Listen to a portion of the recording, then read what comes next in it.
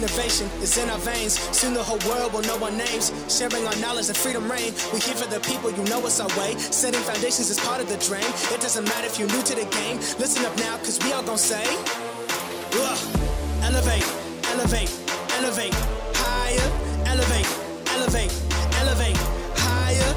We gon' rise up, we all gon' shine. Work through adversity, stay on the grind. Elevate, elevate, this is our time. Elevate, elevate.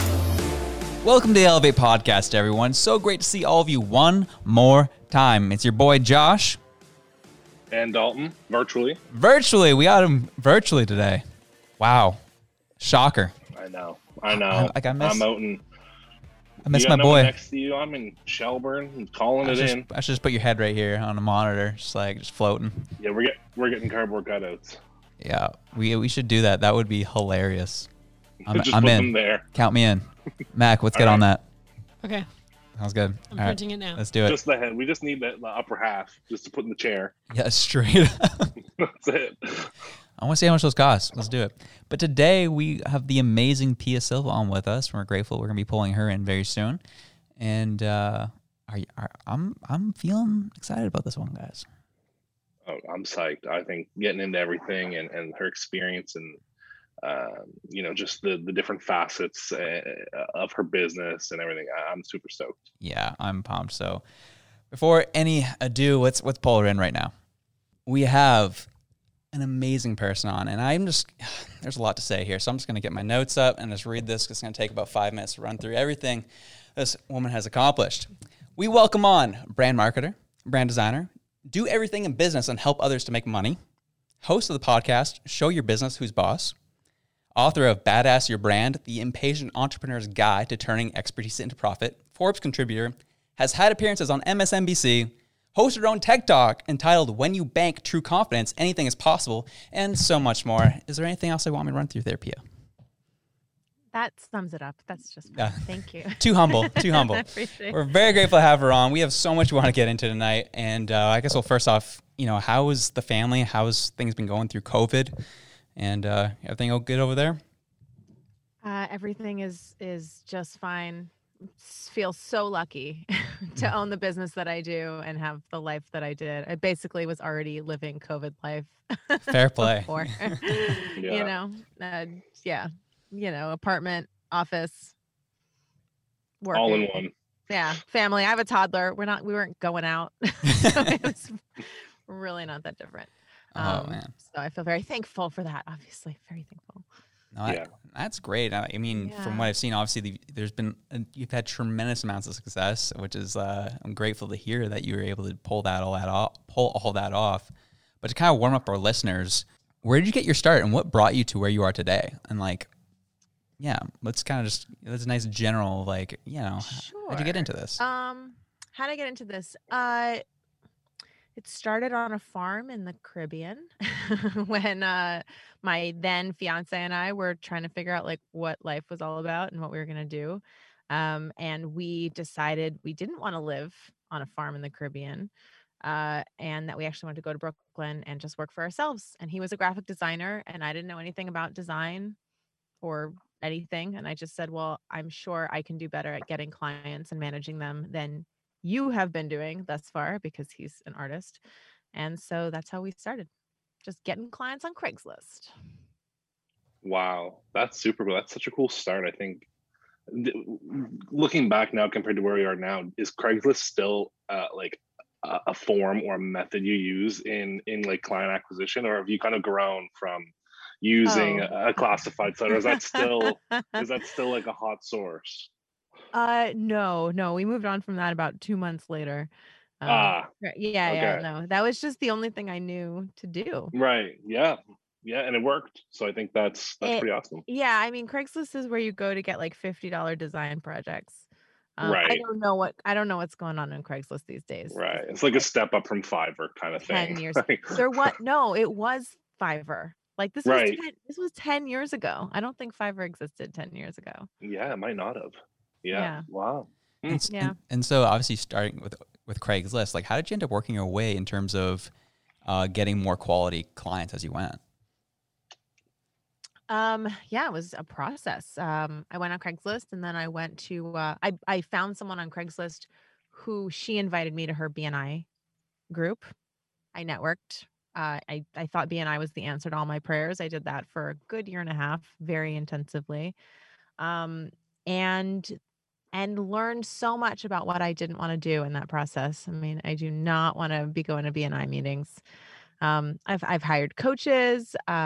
I took some programs. I feel like programs were still new back then. I feel like it was a totally different time 10 years ago, like 2011 to 2014.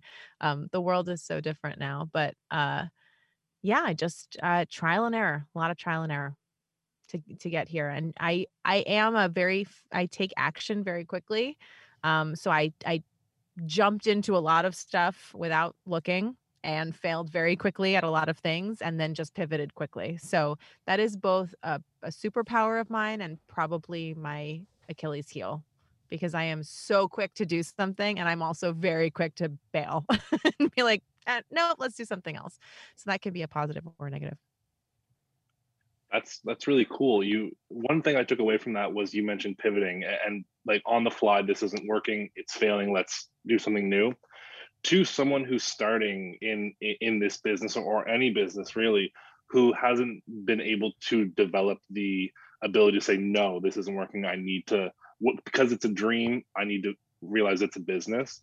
What's one or two pieces of advice you'd give to someone to realize we need to make money and this isn't going to, let's do something new?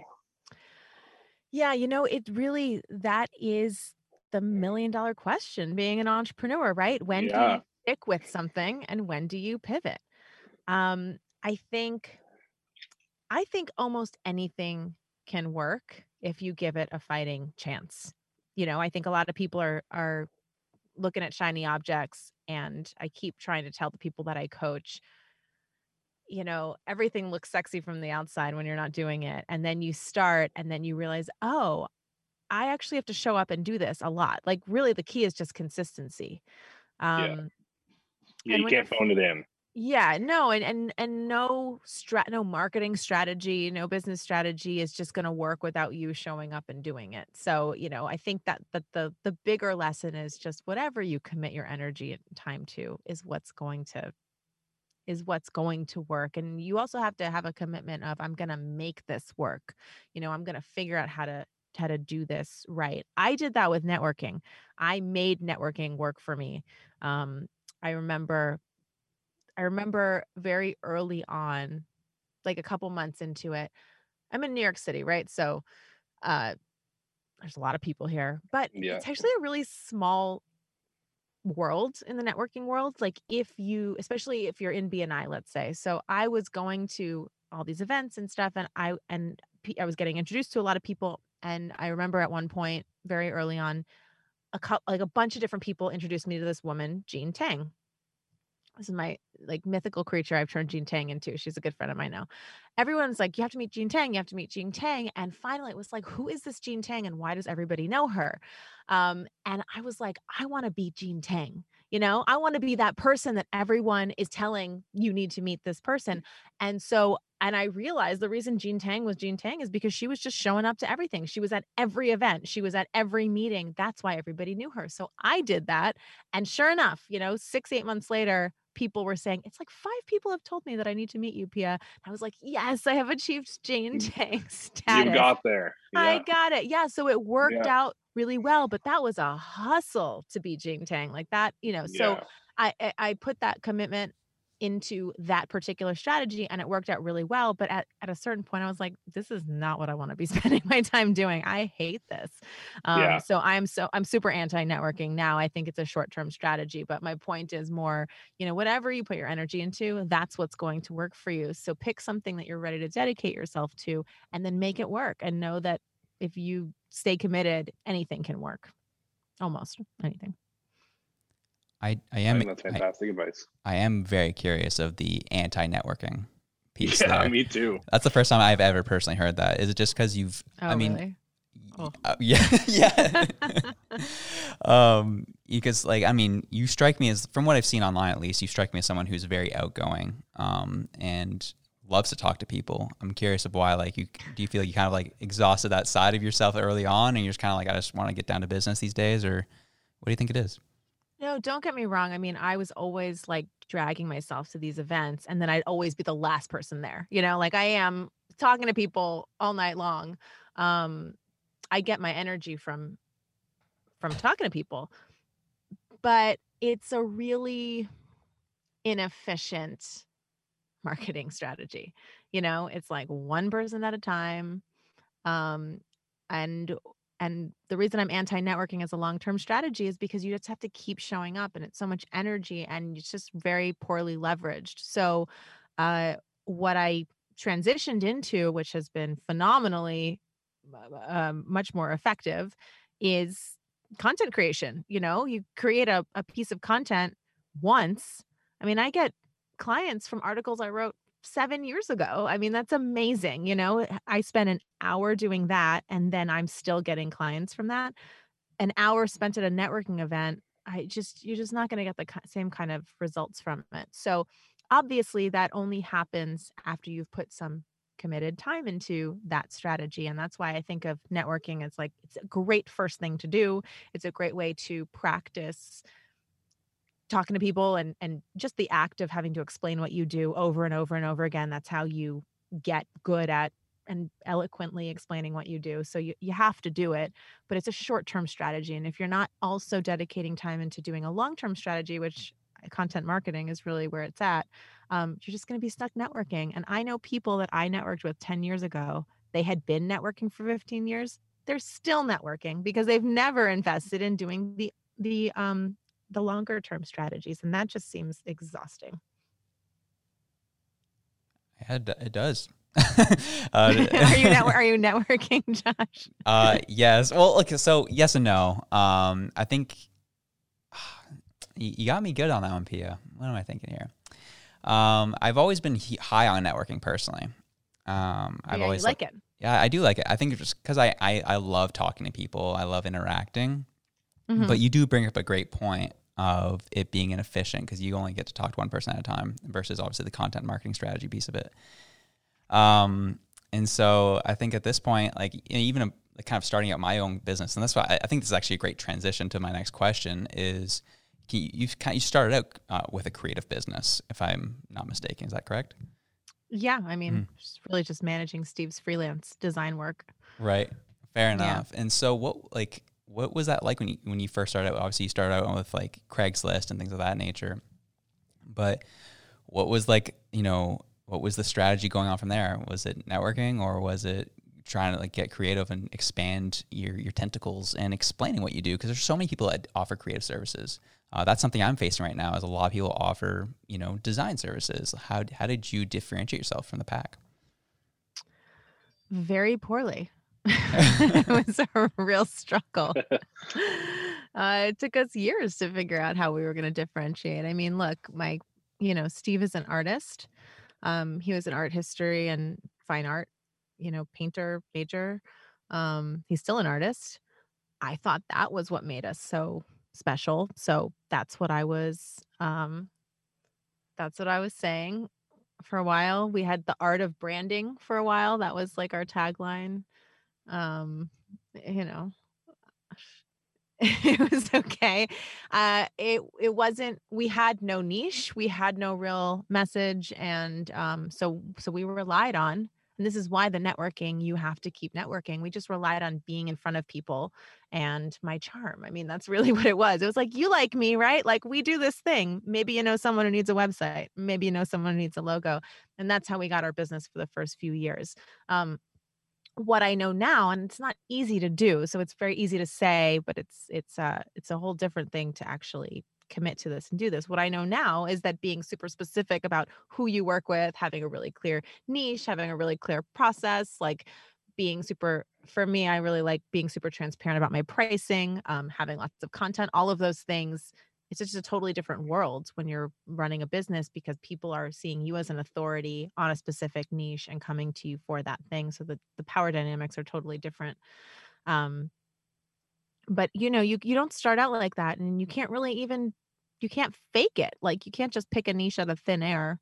It's going to be really hard. You just have to have some experience and figure it out as you go. But that's why I mentioned, like, I'm very quick to action and I go like really intensely in whatever I'm doing. So I think I got there faster than maybe some people, because once I said networking, it was like, well, then I was waking up at 5 o'clock every day and I was going to every event that I could, and I was going to coffee all day long. And it was like, I was not stopping, because I was like, I have to figure out how to make money. Um, we made decent money pretty early on. I remember 3 or 4 months into this, we had our first $10,000 month, and that sounds really exciting, but it's like, yeah, but I was hustling 7 days a week. I was at every event. We were probably charging, you can make $100,000 charging $40 an hour. It's really not that hard to make $100,000 when you're not charging a lot of money, but you're working all the time. So I'm just showing you, like, the hustle is what you do in the beginning, and then you slowly evolve out of it with these longer term strategies. Was that your question? I forgot. No, I think that was fantastic. I think that was a good answer, and I appreciate the answer. Absolutely. So it did, yes, answer the question. Okay. I can only imagine what and just, sorry, to your point about loving to talk to people, I also love to talk to people, but I would rather talk to my friends, like, other people, and like, I would rather talk to people in a more valuable environment. So I love talking to you guys on this podcast. I like having a podcast. Like, I don't want to talk to the insurance broker in the BNI group that somebody introduced me to, and now I spend an hour having coffee with them. Like, I used to do that. Yeah. I'm not saying you do that, but I used to do that. I used to have coffee with all these insurance brokers. Like, what was I doing? It was so horrible. And I think the first thing that hits me from everything you've been saying is I appreciate your vulnerability and your honesty. I think that's definitely very appreciated for off the top. But secondly is, when it comes to your pricing, you kind of mentioned it early on.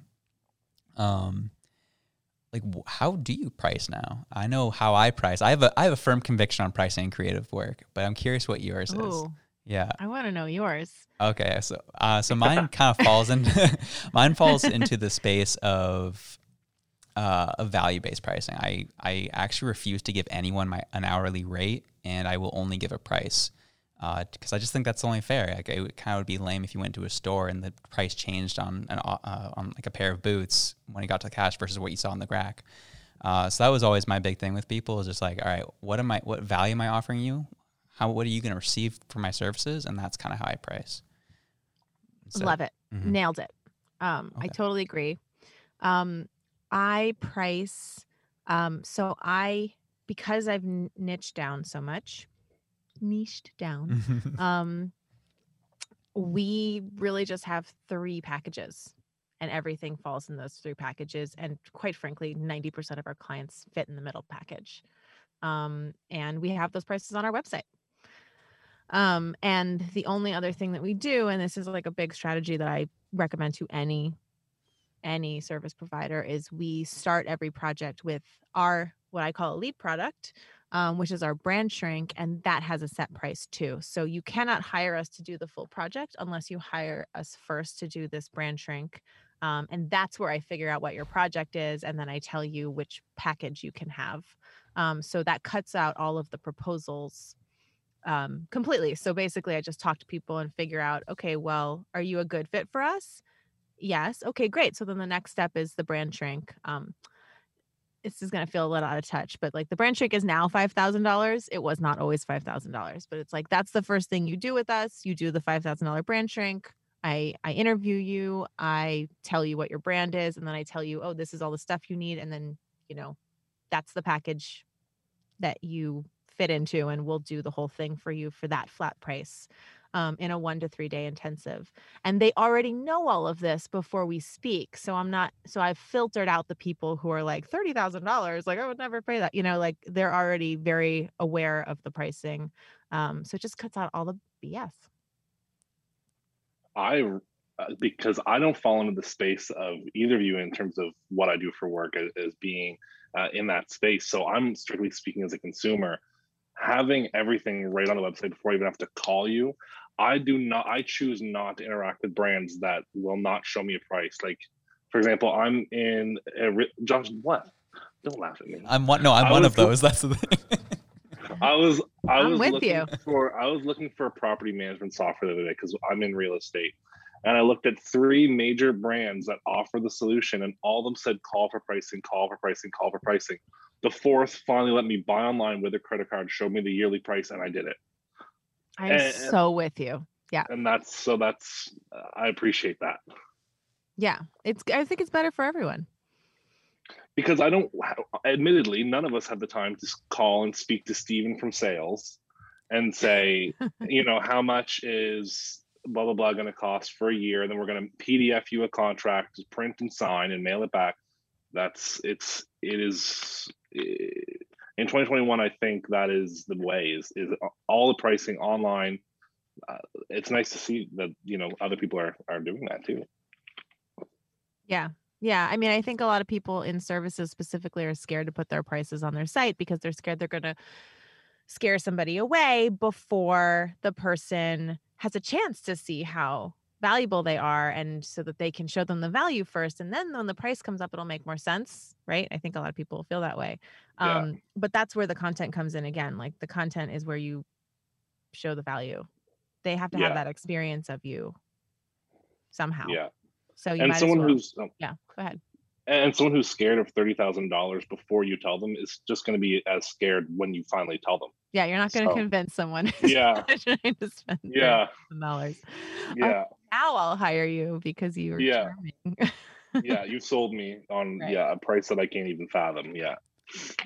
Yeah, and to that point, there's actually, I find people, a lot of people are hung up on what pricing feels okay to them, but pricing is all relative. So for one person, $30,000 might be like, what is she nuts? Like, I'm never paying that. And to another person, if it didn't say 30,000, they wouldn't take me seriously, right? It just depends on who you're talking to. So if you want to, I find pricing is a great filter and attraction method for the right kind of people.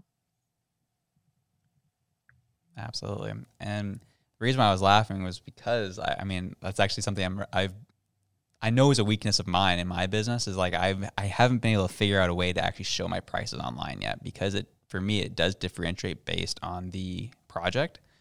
And so that's why I loved what you brought up in terms of your system. I was like, wow, that's got me thinking. That's very interesting. Who do you work with? So I primarily work with whether it be startups or even established businesses who are trying to, say, redesign an online product or an online tool.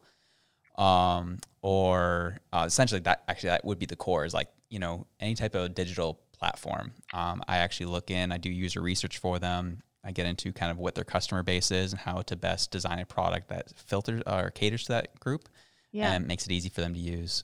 My goal is essentially, my big selling point is like, I will increase your revenue hands down. Like, it's going to happen. Like, if I don't do that, you can have your money back essentially.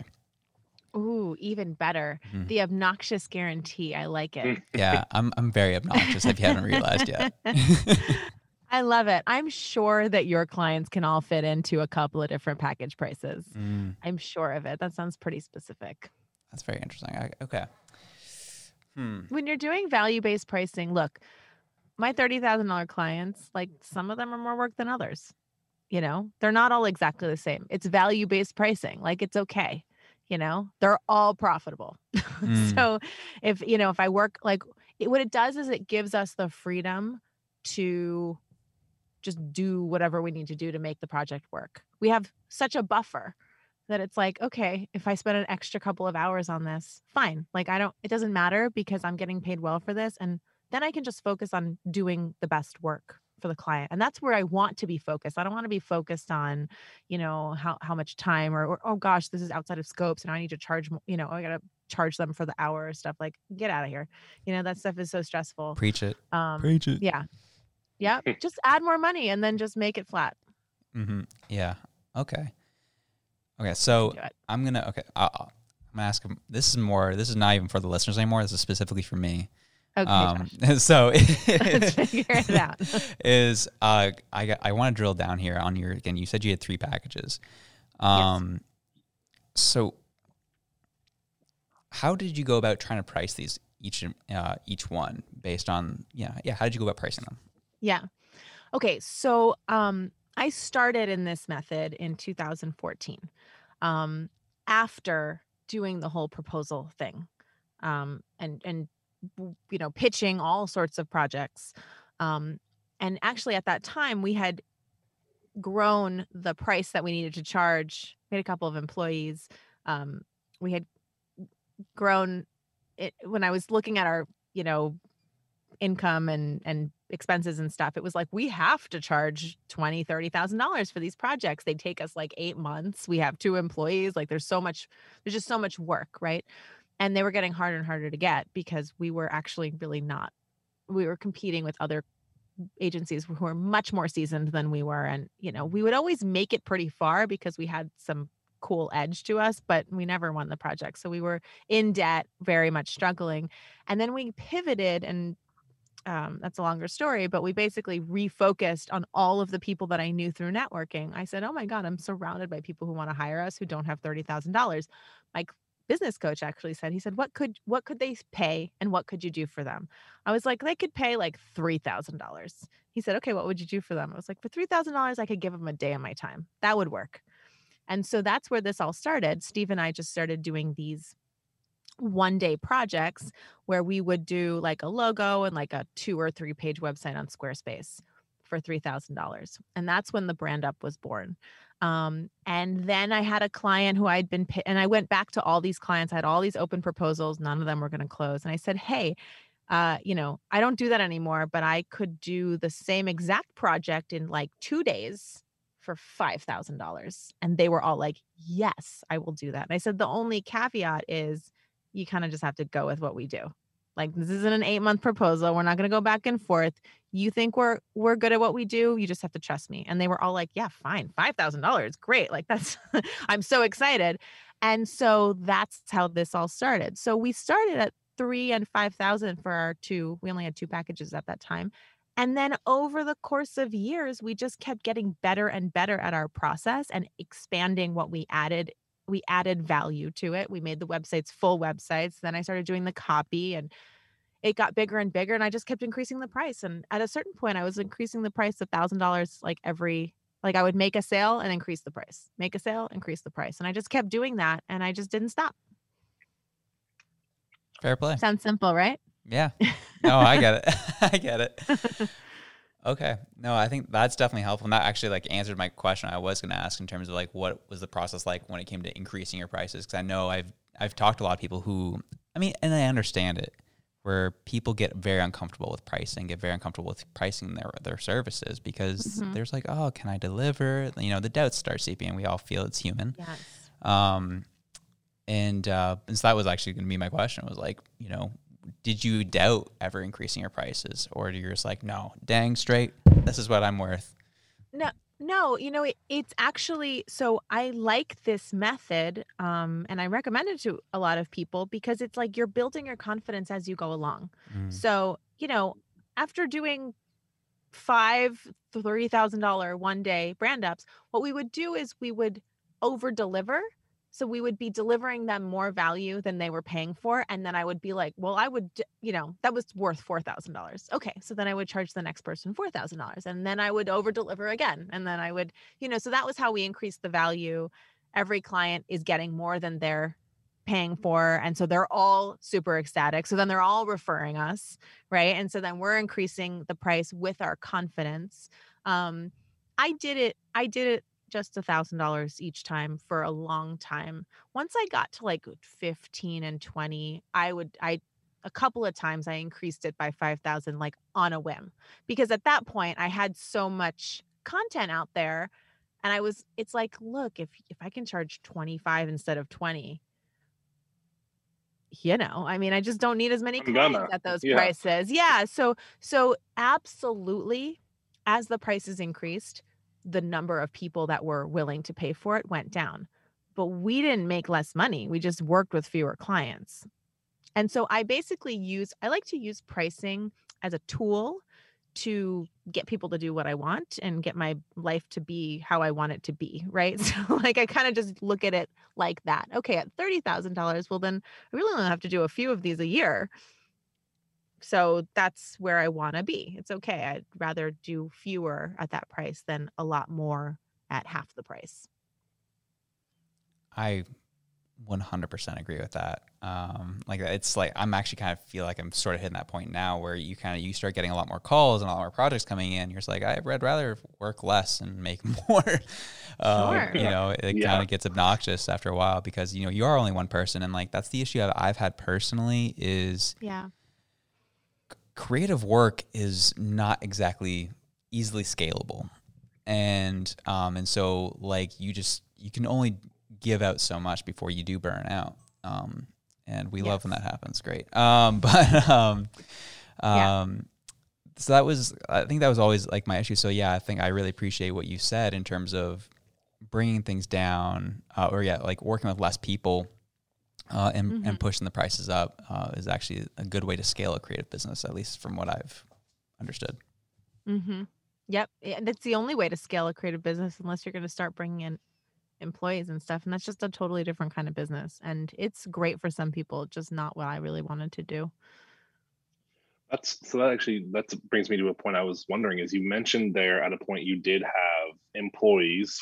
I'm assuming now based on what you said, you no longer operate. So it is just, is it just yourself and partner again operating it?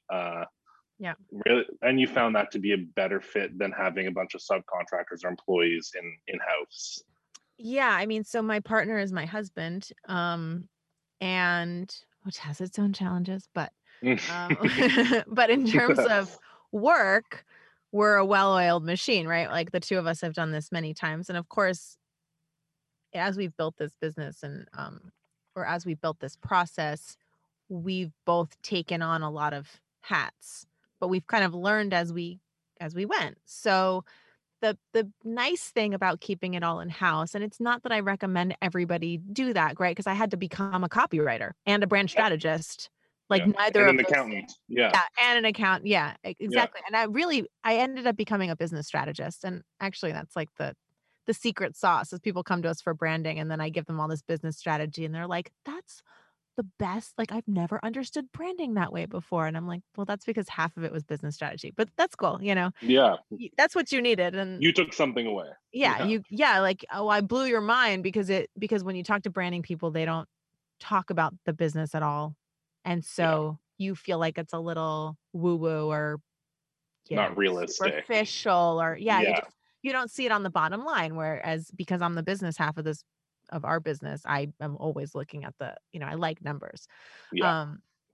So, but in terms of like profitability, keeping it in house and it just being the two of us and us being this well-oiled machine, that keeps it really lean and efficient because there's like no project management, right? I mean, it's just the two of us and we're talking about this project before we go to bed. So it's like, it cuts out a lot of the BS that is, you have to learn how to be a manager if you're going to have subcontractors or employees. And I just never, I mean, that's a great thing to know how to do. I never worked anywhere. So I've never had employees or any sort of management skills. I'd have to really build those if I was going to build an agency like that. Yeah.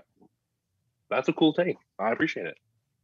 Yeah, it's just what I know. So, okay. You've never, so like, what's the size of like your current job right now? Is it just you and a couple people or is it just you? It's just me and my husband. Still. Oh yeah. That's impressive. I mean, that's awesome. I mean, I have a VA and I have, different kinds of companies that I hire. So, right, like I have a podcast, I have a podcast producer and their company so that I can just show up and do the podcast. And then they do everything else. I have editors who take my content or like take my brain dumps and like write them into articles that I then finalize. So I have all kinds of people that do stuff like that, but nobody is in-house and nobody's an employee. That's really cool. Yeah. You mentioned the first part there, your virtual assistant VA. Yes. How do you find that to be working with, because it's even something that I've even stumbled across and looked at and I was like, I just never knew is it trustworthy? Can you really rely on them? Like, what's that been like? And where do you even go to source someone like that out? Yeah, she has been with me for years. And it is, yes, I could not do anything, I feel like, without her. Like, she manages all kinds of stuff for me that I don't even know some of the things she managed because I gave them to her so long ago and I forgot about them, like she just like keeps track of all kinds of my marketing and she answers people in social media as me. Yeah. Like, she responds to things. She keeps up on this stuff so that I'm not in Facebook ever. Like she emails me screenshots of stuff when I need to answer stuff. So Yeah. all kinds of management. And I found her, I don't even remember. I think she was just in my Facebook group. It was just a lucky she was there. I was like, oh, I need a VA. And then I started working with her and she was incredibly reliable. There's lots of great places. I'm actually looking for a second VA right now. There's like a VA association. There's all kinds of places you can find VAs, but you really just have to find a person that really works with your style and that you can rely on. But I highly recommend it. It's a lot of work at first to offload stuff, but if you take the time up front to offload, you will save yourself just incredible amounts of stress and time in the back end.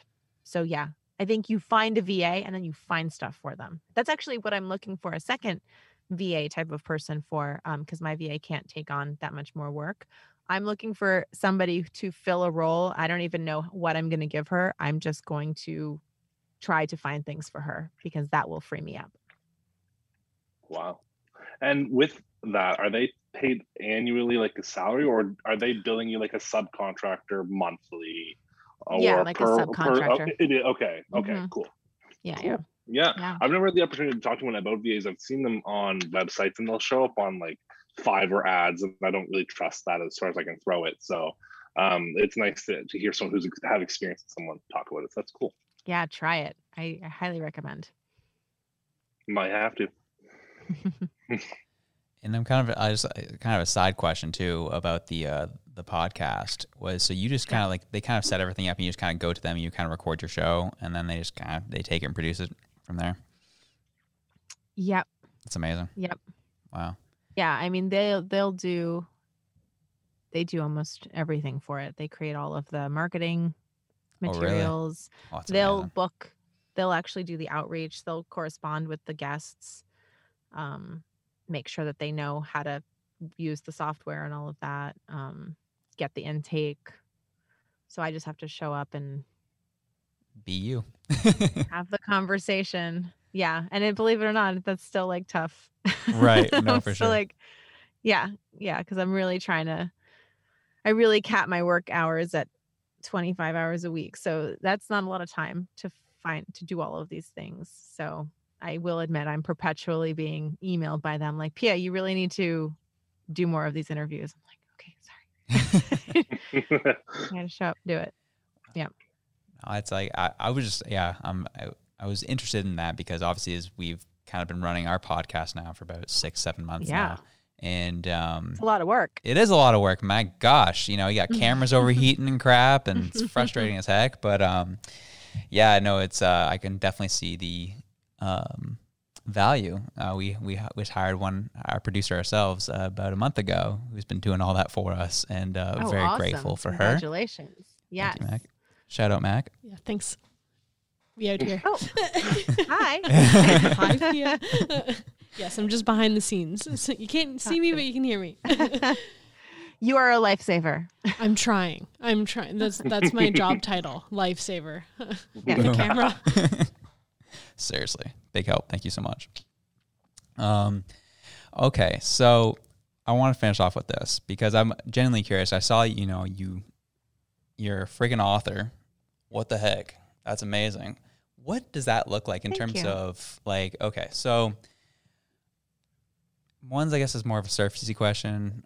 The other is like just the strategy behind it is, so when you authored a book, what was the motivation behind that? Was like, I just would love to author a book and get that out to help people? Or was it like part of it was like, no, I would love to make money at this too? And if so, like if you wanted to make money, like what does that look like? Do you make any money or you just kind of break even on it? I'm curious. Yeah. So I wanted to write a book for a few reasons. Felt like a bucket list kind of thing, right? I don't know. Want to write a book. Yeah. Fair. That was probably the least important, though. I think the most important was I just wanted people to take me seriously. I wanted people to listen to what I had to say. I wanted people to respect my opinion.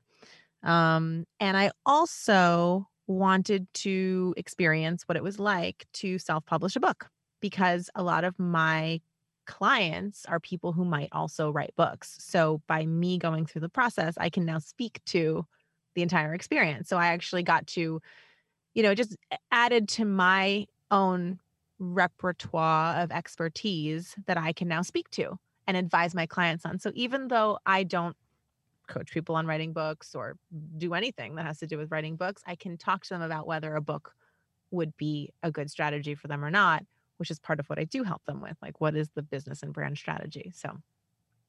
Um, so that's why I did it. I wrote it myself, but I did hire editors, like professional editors. I did pay to have an audiobook recorded. I mean, I did the voice, but I hired a professional audio recorder and like went to their studio and did that. So I invested, thousands of dollars into it. Hired a couple of other just people, spent a lot more time on marketing than writing the book. That's my number one piece of advice is plan to spend twice as much time on the launch and subsequent marketing plan than you do on writing the book. But I have consistently brought in between $500 and $1,000 a month from sales since I wrote it in 2017. Oh wow. So it's not nothing. Seriously, that's awesome. It's not why I wrote it, but Mhm. it's not nothing. And what's way better is that these days, like every client that we get that we do a brand up with has read my book and is like a super fan. So when they get on the phone, they're like, the last client I did, she's like, oh my God, like I've read your book a million times. And like, am I a good fit? Am I able to, like, will you take me as a client? I'm like, yeah, girl. Like, Wow. you're a perfect fit. It's fine. So that's really where the money is. Wow. So it's almost a referral tool. It's absolutely a referral It tool. absolutely is. Yeah. It's absolutely a referral tool. That's the number one reason you should write a book if you have high-end services, is so that you can increase your price. So as soon as I published the book, that was the first time I raised my prices $5,000. Like right when it launched, I was like, this is a good time. Yeah, because it's just a legitimizer. Yeah. Totally. But I did put time into making a book that I was proud of. And I put a lot of effort into that marketing, because to me, it was like, I need to get 100 reviews on Amazon as quickly as possible. To me, it can be the best book in the world. If there's like 12 reviews and it came out 2 years ago, it's like, no, that's not going to work. Right. So I did the footwork to really get those reviews. And I thought that was critical, because now when you go look at my book, I don't have thousands of reviews, but I have like over 300 reviews. That is a legitimizer. That is something that people see, and they don't even have to read the book to see that. So I was like, okay, like what did the marketing process look like for the book? Was it just like did you go all in on social, or did you use other channels, or what did that kind of look like? I did. So I hired a company to book me on podcasts. So I probably did like 50 podcast interviews. Wow. In the month leading up, and then the months after. It's a great reason to be on a podcast, right? Like I just launched a book, so there's kind of a talking point there, and let me talk about the book. So I did that. I did some social stuff, but honestly, I wasn't really on social media when this happened much. So I can't really say the social did anything. I also did a very actually, I did an interview. I was just talking to my friend the other day. She owns the editing company that I hired to edit my book, because my friend owns the company, New York Book Editors. And she interviewed me about like the entire marketing strategy. She just told me yesterday, she's like, video is getting lots of hits. People want to know how you market a self-published book. I can send you that link. But the other part that I did is I did the legwork. Like I reached out individually and got people to agree to like buy the book right before it came out and then like review it right after. And then I like followed up with those people, like to me, it was about that one-on-one connection. You think that you're going to find some magical way to post this stuff. It's like, no, it was like, I was going to everybody I know and be like, please write me a review. Like as soon as this launches, I want to get to, and I had a very specific goal. I want to get to 100 reviews as quickly as possible. So I think it probably took me a couple months to actually get to 100, but I had a group of people who were on board. And I think I also did a free training for anybody who wrote a review. I think I said, if you send me a screenshot, then you can come to this free like training I'm doing. So, all kinds of little things like that to get people involved and on board. It's a lot of work. Like you can imagine, this is individuals, but I think it paid off. I think it was worth every ounce of time and money that I spent on it. I mean, I would say so. Because I mean, that's literally how I found out about you, was actually through a friend, Charles Benaya, when I was actually just in the midst of I know Charles. Okay. Yeah. It was through him, that I found out about you, because he's a tremendous friend. He's been a great mentor for me as I've been launching my business. And, Cool. And when he found out I was going to be launching a creative business, he's like, Pia Silva, talk to her, get her on the podcast. And she reminds me a lot of you in terms of like, in terms of energy level, wanting to do a lot of things. Go talk to her. I'm sure she's going to have a lot of advice. So do it. And I was like, you got it, sir. So Awesome. yeah. And so I am grateful that you took the time out to come on with us after especially a long day of doing just this and talking and providing so much value and energy for our listeners. I really appreciate it. Yeah, my pleasure. Thanks for having me on. Charles Benaya. I have known him since 2012. Oh, baby. Wow. Let's go. Yeah. That's like a blast from the past. Hi, Charles. Very cool. I'll make sure I'll send Thank you that so specific much. clip. Yes, please do. Thank you so much for having me on. This was really, really fun. Thank you. No problem. And so thank you so much. Hope you have a great rest of your week. And good luck with what you're doing. And we'll be over here in Canada cheering you on. Awesome. Thanks to you guys too. Thank you. Appreciate it. See ya. Bye. Well, that was awesome, Dalton. We're grateful that she took the time out for us and our amazing Elevate podcast listeners.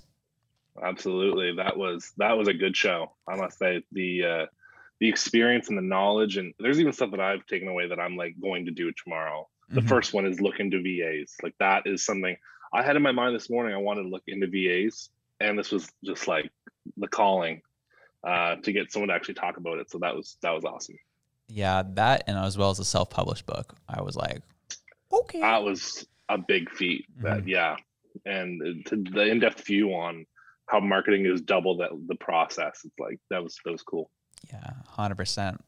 Well, thank you all so much for joining today.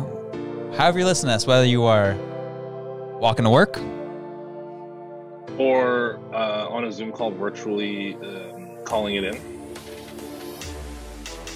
or writing a book. However you listen to this. True. Wherever you are. We love you.